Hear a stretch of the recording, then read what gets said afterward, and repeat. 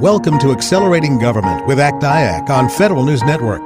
Now your host, Dave Winogren. Welcome. It's great to have you with us for another episode of Accelerating Government. For over 40 years, the American Council for Technology and Industry Advisory Council has served a unique position in the federal marketplace as a nonprofit whose purpose is to bring together government and industry leaders to accelerate government mission outcomes through collaboration, leadership, and education. On today's episode, we're going to spotlight innovation in the federal technology market and then have a conversation on technology leadership and careers. I'll be joined today by MITRE executive Jim Cook, former NASA CIO Renee Wynn, and former DHS CIO Richard Spires. Innovation. It's a phrase you'll find running rampant through the federal technology market. Where do I find it? How do I get some? How can my organization be more innovative? What's precluding our adoption of innovative approaches and solutions? Seems like across government, we've been on a quest for innovation. And as you'll hear today, there's a lot to be excited about. For this year's ACT IAC Innovation Awards, we received almost 170 nominations, all great examples of real-world solutions already making a difference. That said, though, sometimes the quest is harder than it should be. While great ideas are being generated in tech corridors and startups, well-established federal contractors are also delivering important innovations. And we need to recognize that our troubles in finding innovation are often far more hampered by how we ask for things rather than who we ask.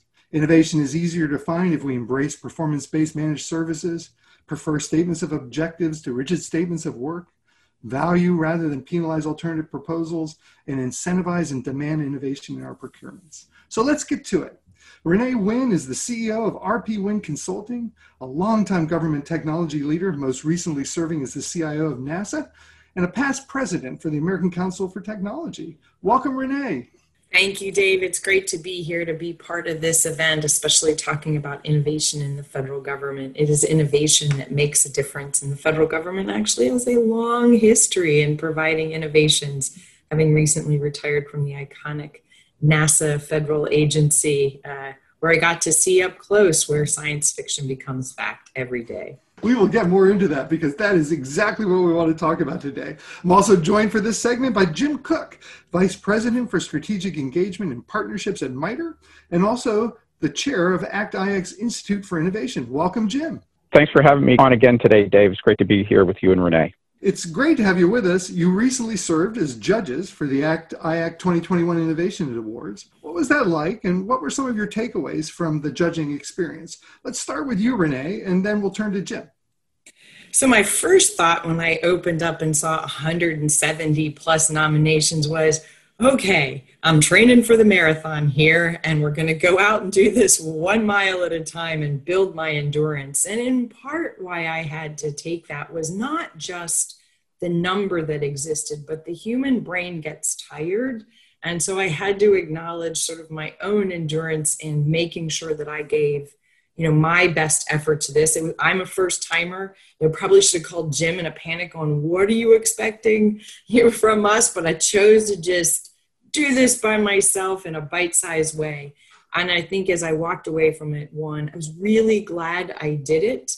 Trying to balance doing a few a day and giving my best going forward. I also started from the back and went forward since number 1 and 2 and 3 always get such great reviews. I went ahead and started at, I think it was number 182 or something like that, where I began my journey. And I really enjoyed it. And besides pushing myself to do some things that I hadn't really done before, it really served as a mode of inspiration for what was going around in the federal government, especially during COVID, right? We are now a year past it. The innovations were presented to us at the year the year mark. And I was just so excited about what I was reading and very inspired by it. And the breadth of innovation and the way people think about innovation was just really good to read about since I'd been out for a while. I was just really happy for my colleagues in the public sector as well as in the private sector. Yeah, there really were a lot of great ideas submitted. And with the last name of Winogren, I appreciate you going to the end of the list to start reviewing things. So Jim, how about you? What were some of your takeaways from the judging experience? Well, it was very similar to Renee's. I've been doing these innovation awards since we created them probably close to 10 years ago. And it's always amazing to look at the breadth and depth of creativity in our space. But this year, as Renee said, was particularly compelling given that much of what we saw was created, tested, and applied during COVID, sometimes in spite of, oftentimes because of the threat posed by the pandemic. And to do what these nominees did in this unprecedented work environment really made it hard to go through this process and down select to a reasonable number. It was just very impressive body of work, especially considering the context in which it was done. Excellent. While we're on the topic with you, Jim, what were some of the top trends that you saw, both maybe within the award nominations, but also more broadly as you survey the market? The things that struck me as particularly interesting trends were much greater use of robotics technology across very different and diverse set of applications. There was a large number of RPA or robotic process automation, not innovations, everything from administrative functions to supply chain, but also the way robotics was being used in other areas to do physical inspections in dangerous and time-consuming applications as well. I think there was also a healthy number of data analytics innovations, and then one that really stood out for me, the third one that really stood out for me was the way sensor technology was being used in healthcare, in the environmental areas, and in many non-DoD applications, sometimes in very interesting and novel ways. How about you, Renee? What were some of the trends you saw? Adding to what Jim said, and maybe even just a couple of amplifications on that one, was the robotic processing. Saw a lot of that going on, which is really good. In the federal government, there's limited resources, so why not use your resources in the best way and augment that with a digital employee to do that? And I think that's just really good approach, especially when the CARES Act came out, right? That was additional work to several federal agencies. People depended upon fast and accurate processing, and that's what we saw in most cases. And then that was brought to folks by the robotic processing that went along with that. A lot of focus on customer experience. And we all have a customer experience outside the government. We bring that expectation to our government. And we saw a number of projects both serving externally, like a federal government service, but also there was focus on the employees themselves and trying to help them with their processes internally to make their lives a lot better, especially since so many of them were balancing their hats all in that same moment, from being parent to being a partner to being a worker. All of that without commuting, which at the time probably felt really good, but it also got to be very complicated when the line between who you were was very thin. It was actually just a door threshold was really the only line that existed, having seen many a child and dog and cat in any meeting, which was great to see. But the focus on internal was really heartening to me, because that's an important part. In order to serve, you've got to be well served with that one. I saw a lot of security, near and dear to my heart. You know, having faced Congress a couple of times on cybersecurity, I was very heartened to hear a couple of those and really focus down to network traffic and really get into what's important versus that which was noise. And then the final point of emphasis is the amount of public and private partnership that went on, which is really what we see in ACT-IACT. And I was just delighted to see the coming together of both those entities to make great things happen for our public. And you have a lot of experience with RPA, and NASA trailblazer in that work when you were there. But it is, everything we do in RPA gets a lot of attention from the government. It does. I got to remind folks that, there's artificial intelligence on Mars. What's holding us back here on terra firma? And then that's partially because it's not as if we can send up, right now, we can't quite send a technician to work on Perseverance. We've got to be able to we've got to get Perseverance to fix herself whenever she needs to. As we get ready to wrap up our first segment, let me just push a little farther and say, if there's any other success from the experience, something you saw that you'd like to highlight, or we had a lot of ideas that came around COVID that were really about helping to blaze a new way of doing work. And I'd hate to have those things be lost. So maybe a lesson learned from the experience, maybe with a COVID focus. Jim, we'll go to you first, and then we'll wrap up with Renee.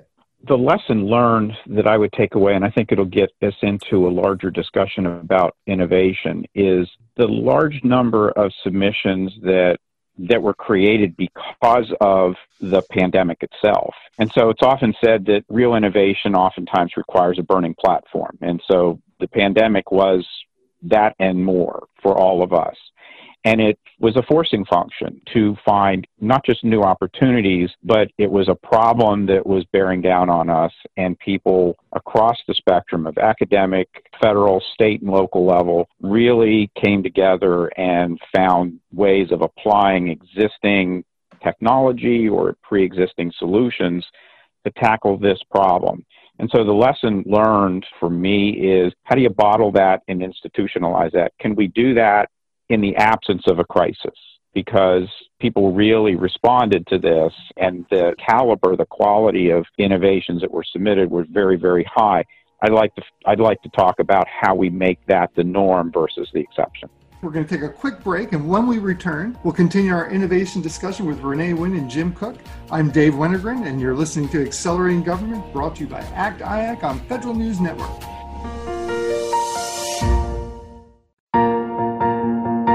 Welcome back. You're listening to Accelerating Government, brought to you by ACT-IAC on Federal News Network.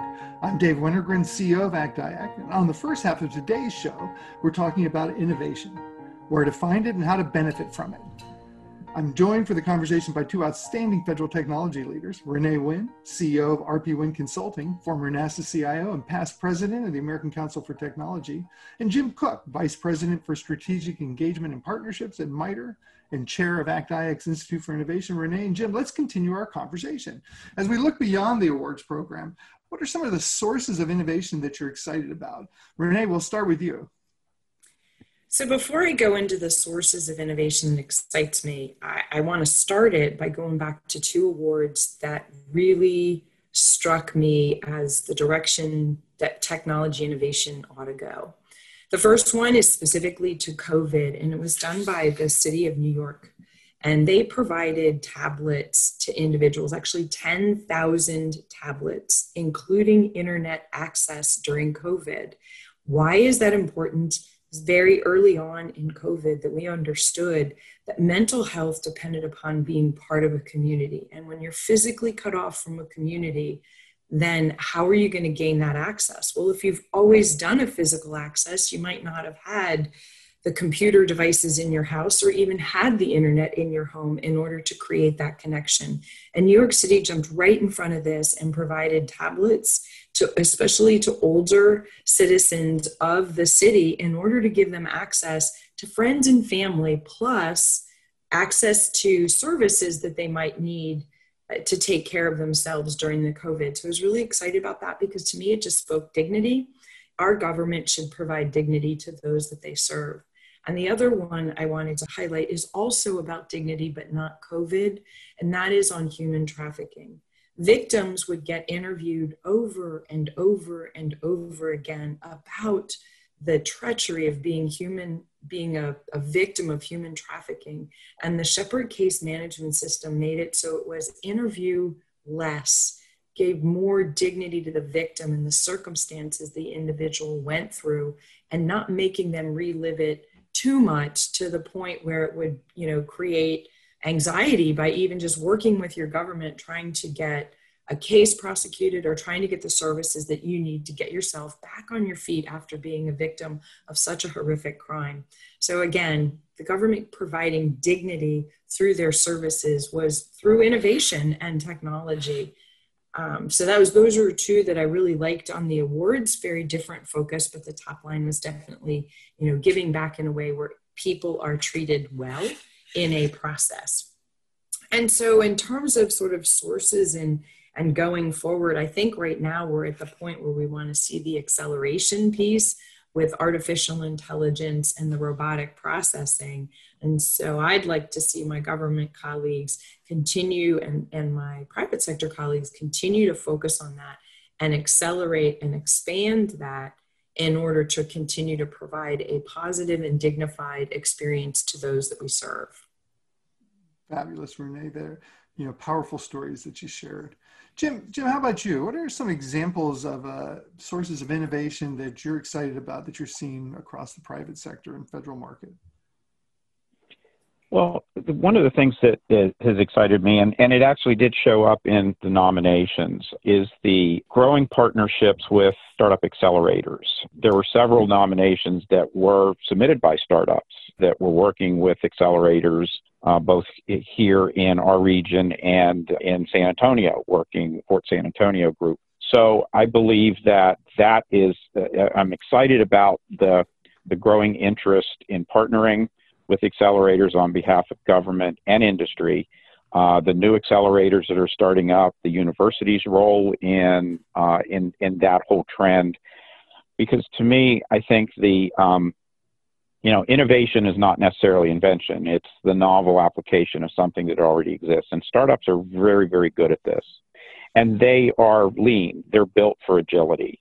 And I think that's why we saw in the nominations, and I see in other instances that I work in my day job in partnerships, this growing interest in working with startups and growing interest in the part of startups in working in the federal space.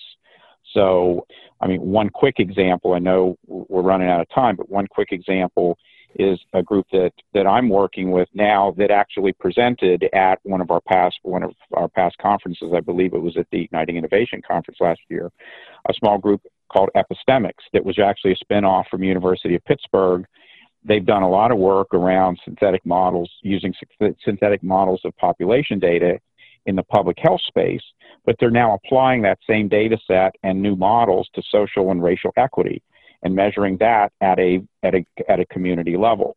So they're able to pivot very, very quickly and figure out how to use what they do in a completely different context. And I'm excited about that, and I'm really glad to see the government and industry, private sector companies really engaging more with that community. Maybe let's turn our attention a little bit about, in my opening, I just kind of flipped it sometimes. You have to think more about like how you ask for things than necessarily who you ask, because there's lots of great sources of innovation. But if you ask for things the wrong way, you won't get the answer that you seek.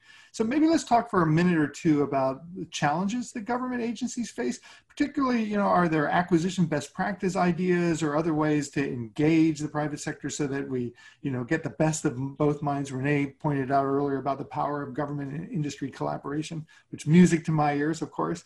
And so we'll stay with you, Jim, and then we'll go back to Renee.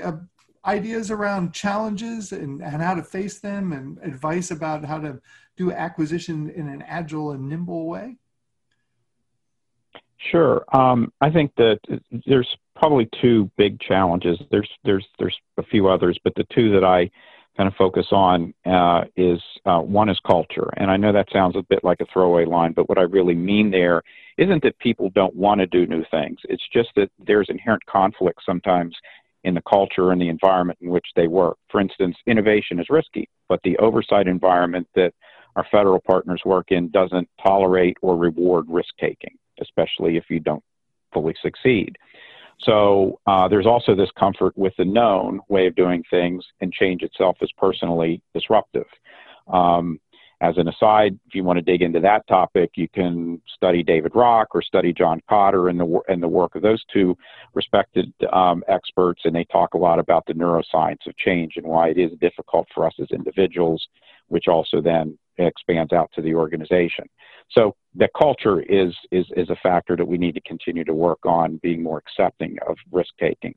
Another challenge is process and policy, and you've kind of touched some on that in terms of acquisition process. I'm a big believer in challenge-based acquisitions. I think stating a problem versus finding a solution is a much more effective way, and I think much more effective way of getting innovation, so long as once you do your selection, you don't fall back to the standard process of managing the contractor against a set of requirements. Stay focused on the outcome, let them continue to innovate and demonstrate that they can go from concept to from concept to prototype, and prototype to pilot, and pilot to scale, and manage through that manage that the whole way through that process, to allow the room for the creativity. And so challenge-based acquisitions, I think, create the ability to get new ideas brought, or these, as I said earlier, the novel application of something that exists in and applying it into a new problem or new context.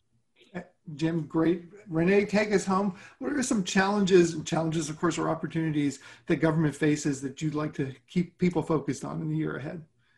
In the year ahead, I'd like them to continue to focus on the people, the folks that work inside the government and those that work outside, partnerships across governments, local, state, tribal, with our private sector as well. And the reason I want to do that is everybody's coming out of this pandemic, and some people are coming out of it literally, and we're all had a very different experience. We need to be cognizant that the last 15 months have presented challenges to us as individuals, as us as families, us as groups in very different ways. And if we hit the ground like we were, where we were in early 2020, we're going to forget to be compassionate and empathetic. And if you don't take care of the people, the work will not get taken care of. And so if we're going to serve the country or serve those inside an agency or company in that, remember, we've all been through something very different. We can't assume we know. So be open your heart to listen, and then give it some time, and you'll be pretty amazed at how resilient humans can be. And I think you'd be better off just going at the right pace for what people can tolerate. That's a wonderful way to end it. Jim Cook is the Vice President for Strategic Engagement and Partnerships. Ed Miter, Renee Wynn is the CEO of RB Wynn Consulting. Thank you both so much for joining us. We're going to take a quick break. When we return, we're going to hear from former DHS CIO and industry executive Richard Spires on technology leadership and his new book. I'm Dave Wintergren, and you're listening to Accelerating Government, brought to you by ACT-IAC on Federal News Network.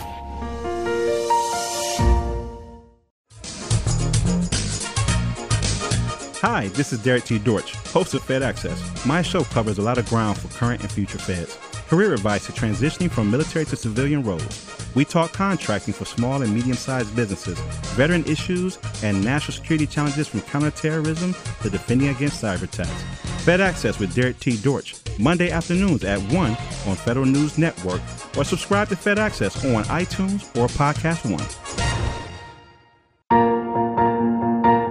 Welcome back. You're listening to Accelerating Government, brought to you by ACT-IAC on Federal News Network. I'm Dave Wintergren, CEO of ACT-IAC, and next up on today's show, I'm very excited to be joined by Richard Spires, a longtime leader in the federal technology market.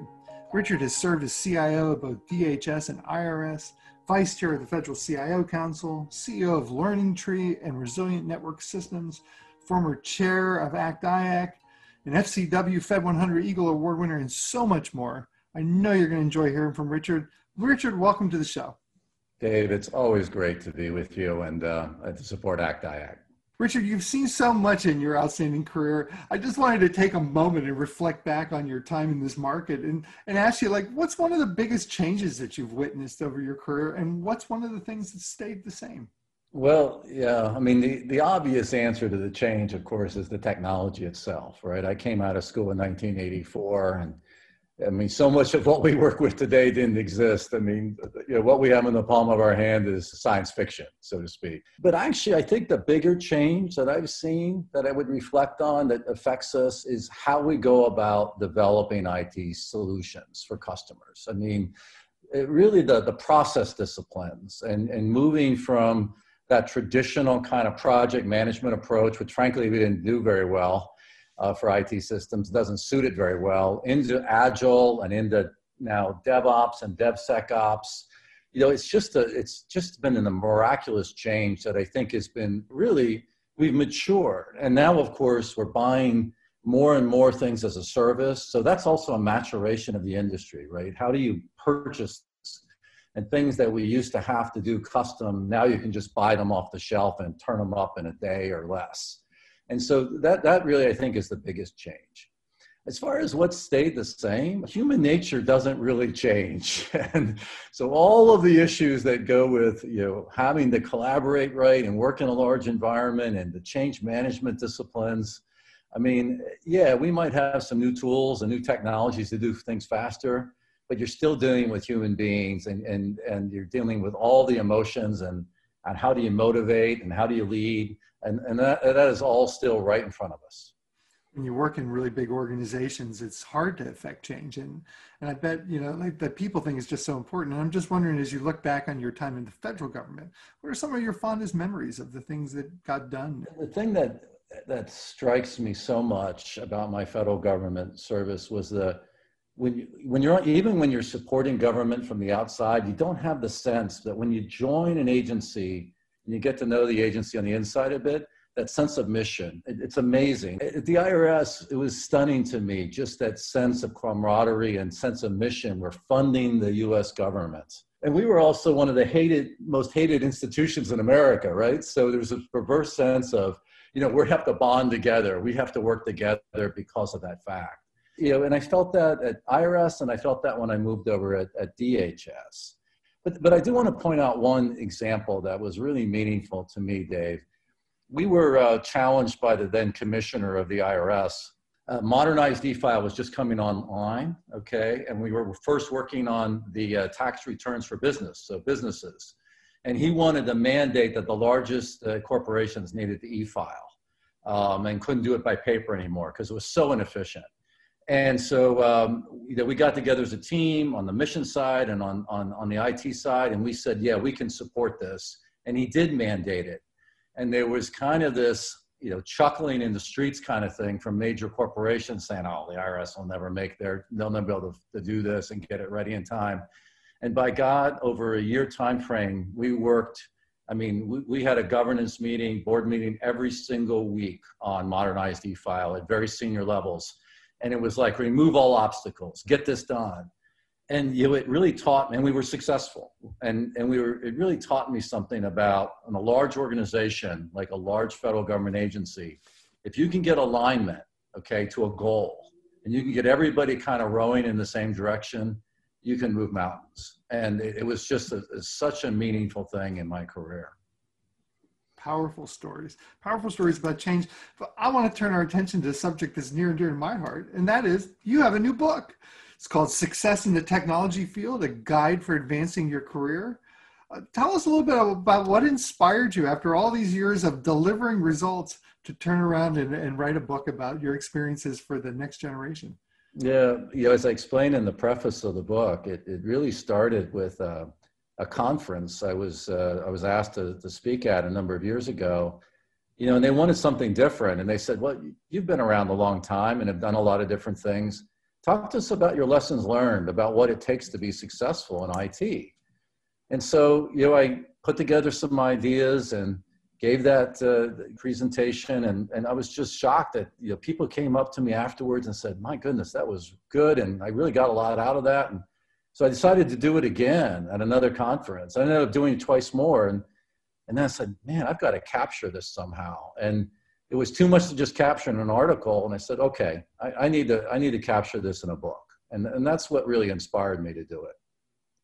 I have an advanced copy, so I feel very special about that. But I know our audience will be interested in how they get copies of it too. So you can tell a little bit of the audience about how and when you can purchase the book. Sure. Well, over the next month, this is all going to roll out. And first, let me say that I've got a website, and it's real easy: successinthetechnologyfield.com. All right, so successinthetechnologyfield.com. And if you can't remember that, and you remember my name, Richard Spires, go to my LinkedIn page, and I'll have some information there about how you can get to the book. But what I'm trying to do is make it very accessible for all readers. So you're going to be able to get the book in a hardcover or paperback edition.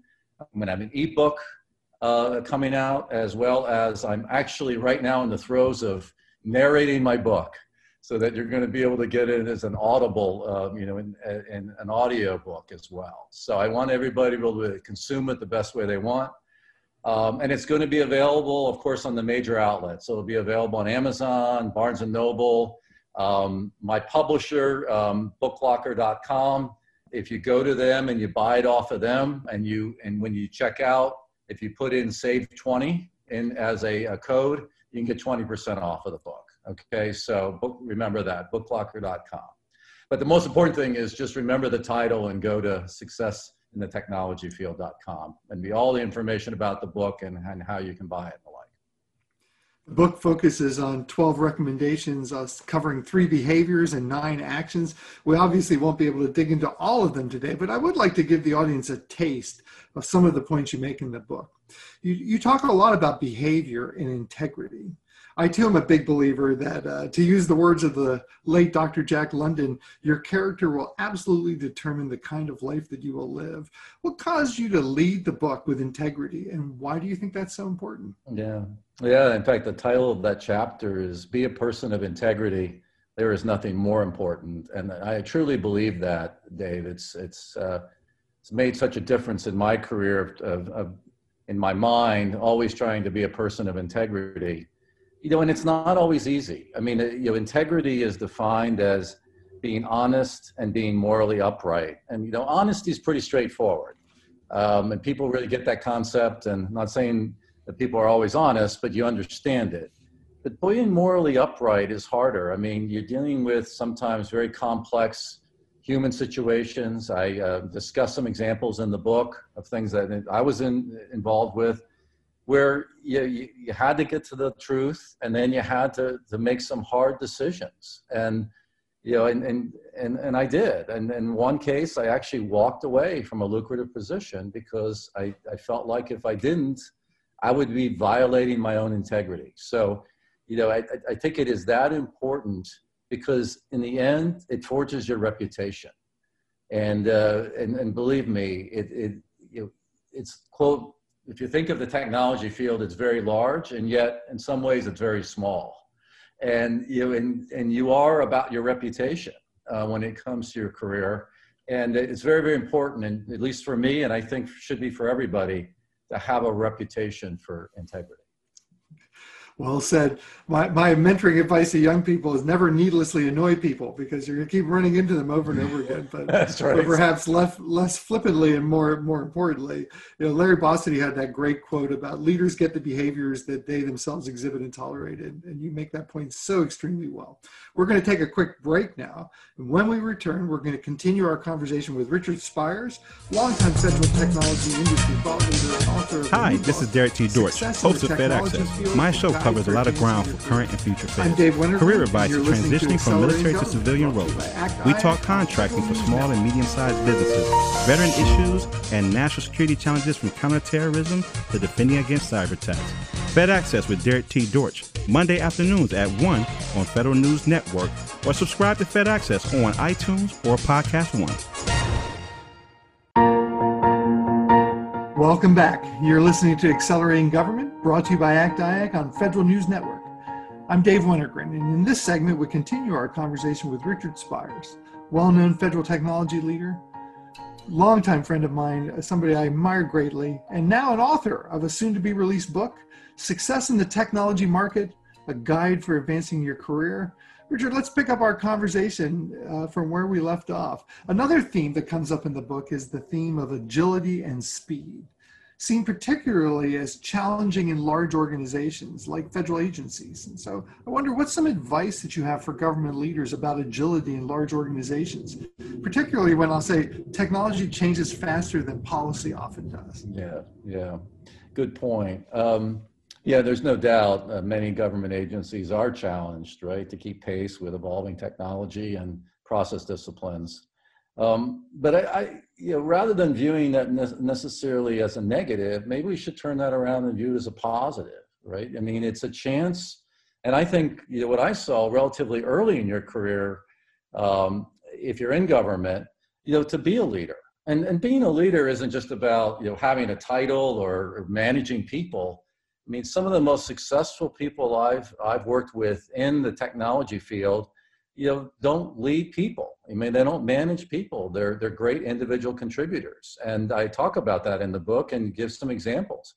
And so you can lead in many different ways. And I think in government agencies, those that struggle sometimes with change, sometimes it's that spurring it from the bottom, if you will, from having smaller successes and from the ground up that can lead to bigger change over time is a way to really get some things going. And so I actually think in those situations, that you should view it as an opportunity to help drive change within an agency.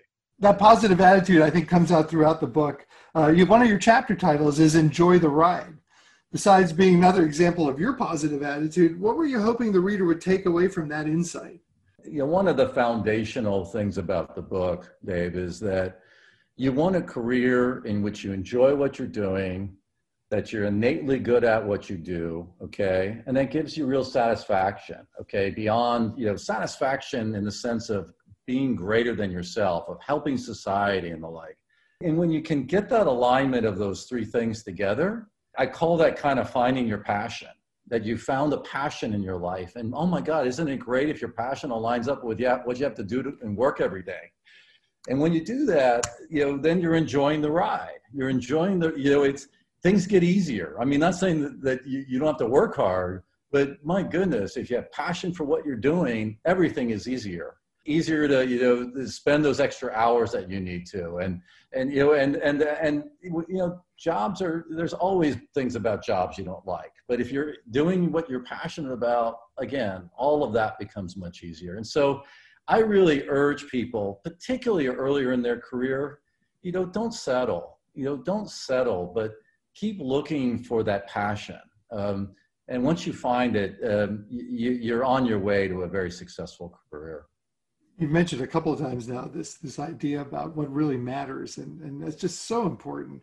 I think as people advance through their careers to more senior leadership positions, it seems like those initial skills that may have gotten you launched on your technology career, technical experience and subject matter expertise, begin to be replaced to a certain degree with a focus on leadership and management skills, a subject that you touch on in multiple chapters of the book about expertise and project management and leadership. What's your advice for our audience about sort of navigating this journey, about the things that brought you here aren't necessarily the things that will take you there as your success rises you up to a different type of position? Yeah, that's absolutely right. Now, I should say again, everybody's unique and they have different career aspirations. And so there are individuals that, and this is just fantastic if this was what they want to remain individual contributors. But for many of us, we aspire to run organizations and to be leaders of people. And you're right. So you come out of school, and what is my advice? And I have a whole chapter on this, is really work to become an expert in something. And it can be an element of technology, a product, a process discipline, but really work to become a true expert. And I talk about ways to go about doing that. But then as you move into management of people, get ready for that too. So another chapter talks about this idea of preparing yourself, taking classes, having a mentor that can help you, when you struggle with management. Because one of the hardest things about people management is when you first start doing it. You're a junior manager, you're essentially managing people that are younger in their career. So both of you are kind of inexperienced in what your roles are. And that can lead to some real issues. So get ready to become a manager. And this, of course, is very individual. When you start to make that shift, where all of a sudden that expertise that you had early in your career becomes less and less relevant, is an individual thing, depending on your career. But there is that time that all of a sudden you becoming more and more expert in management and leadership of people, outweighs that subject matter expertise. And so navigating that, hopefully the book, in the way the chapters are laid out and the career arc of the recommendations, helps you through that process for you as an individual. You offer some great advice about career planning in the book as well. I've often found that people fall into perhaps one of two camps, those with rigorous and structured career plans and those who are more, shall we say, opportunistic and flexible. What's your take on the right balance in career planning to both maintain a purpose and being open to possibilities?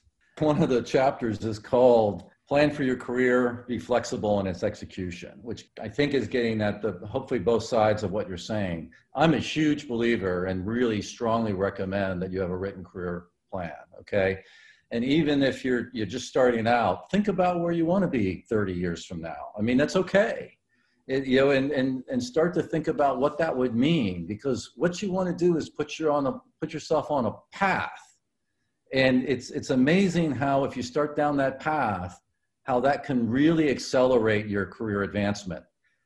But you may change your mind 5 or 10 or 15 years from now. That's okay. Or something may pop up that all of a sudden it's such a wonderful opportunity that vectors you off of what that plan is. That's also okay. In fact, one of the best decisions I ever made was to go into government at the IRS when I first went into government. I mean, turned out to be a great decision for my career, yet that was not part of my career planning when I laid out my career plan and executed. So you got to want a plan so you can make real progress, but be very, very open to opportunities and assess all the good opportunities that come your way meaningfully. Yeah, we'll do a lightning round now as we get close to the end of the segment. I did want to just briefly touch on, you make the point that technology may be your field, but to be successful, you need to understand the business. So you say a few words about that? Yeah, it's so important. And in fact, one of the best compliments I ever got was from the IRS commissioner when I became the CIO. And he said that, hey, one of the reasons I picked you or offered you the job was because I felt like you'd really learned our business.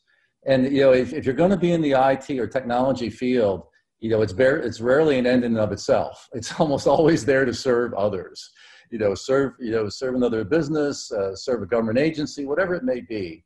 And so you need to have that attitude. And the more you're more and more valuable, the more you understand the business or in a government agency, the mission.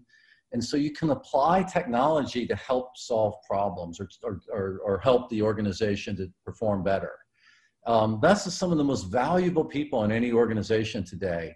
And if you really want to accelerate your career, that's certainly a way to go about doing it. There's so much that we could talk about if we had more time. I encourage all of our readers to buy Richard's new book. It's just, he's learned from experience. He makes the point about how powerful mentoring is.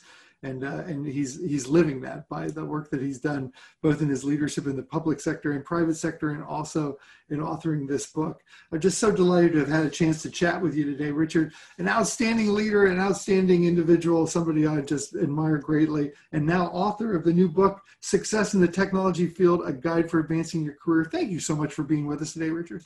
Well, thank you, Dave. And I want to say also thank you for you being such a strong leader and your mentorship of me. You've given me some solid advice over the years, and I really, really do appreciate that.